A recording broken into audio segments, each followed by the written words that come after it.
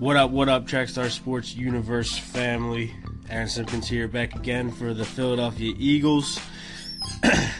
So, Eagles coming off a loss, which is okay.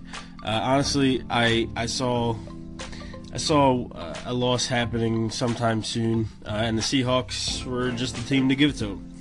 The Seahawks, they're not too bad, but I mean, they're not great either. But Russell Wilson adds a different dynamic that the Eagles haven't really faced yet this year, which is a very mobile quarterback and an accurate quarterback. I mean, they played Dak Prescott, but you know, he's been off his game. He's been off his game a lot recently, so not really counting that completely. But Russell Wilson, they got a lot of pressure on him, and Wilson got away from a lot of it. He didn't really get hit a whole lot during the game, even though he was rushed a lot. He was hurried, but you know, they lost. Did they have a lot of dumb penalties against them? A lot of penalties that should have been called, yeah. But you can't sit here and blame the refs for things like that. They just kind of had an off game, honestly. The Eagles just seemed off. They had some drops that aren't normal. You know, Wentz missed some guys that he doesn't normally do, some wide open guys. And like I said, when they got pressure on Wilson, they just most of the time they just couldn't seem to finish it, to bring it all the way down. So it is what it is. Eagles lose to the Seahawks, brings their record to 10-2. Now they're in a four-way tie for number one in the NFL.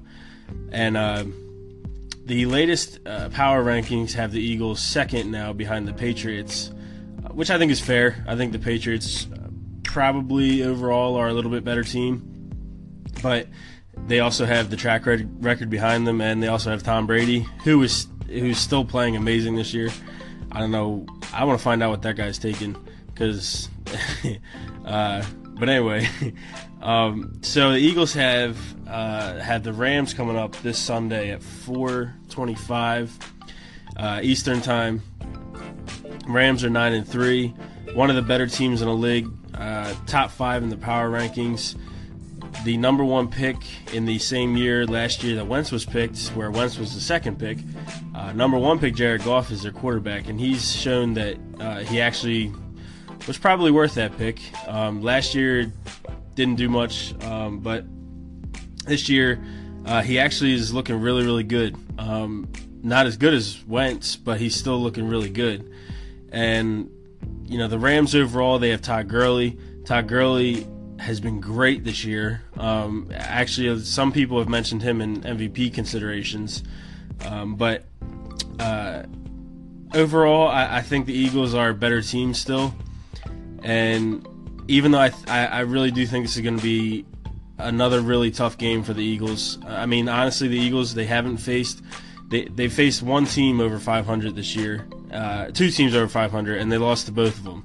The Chiefs, back when the Chiefs were actually good this year, and the Seahawks, and they lost both games. So, yeah, I don't think that's really, you know, the end-all be-all to the whole thing. I think the Eagles are actually legitimately a really good team.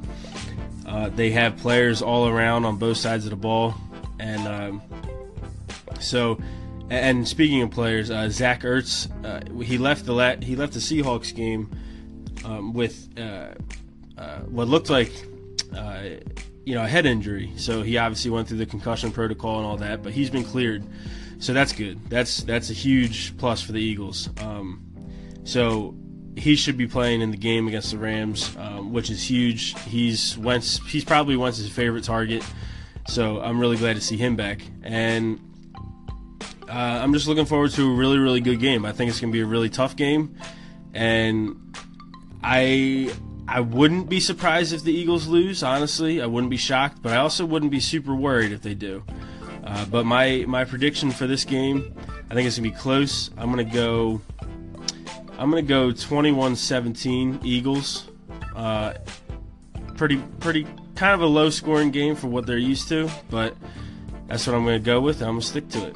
All right, guys, Aaron Simpkins here, Trackstar Sports. Let's go.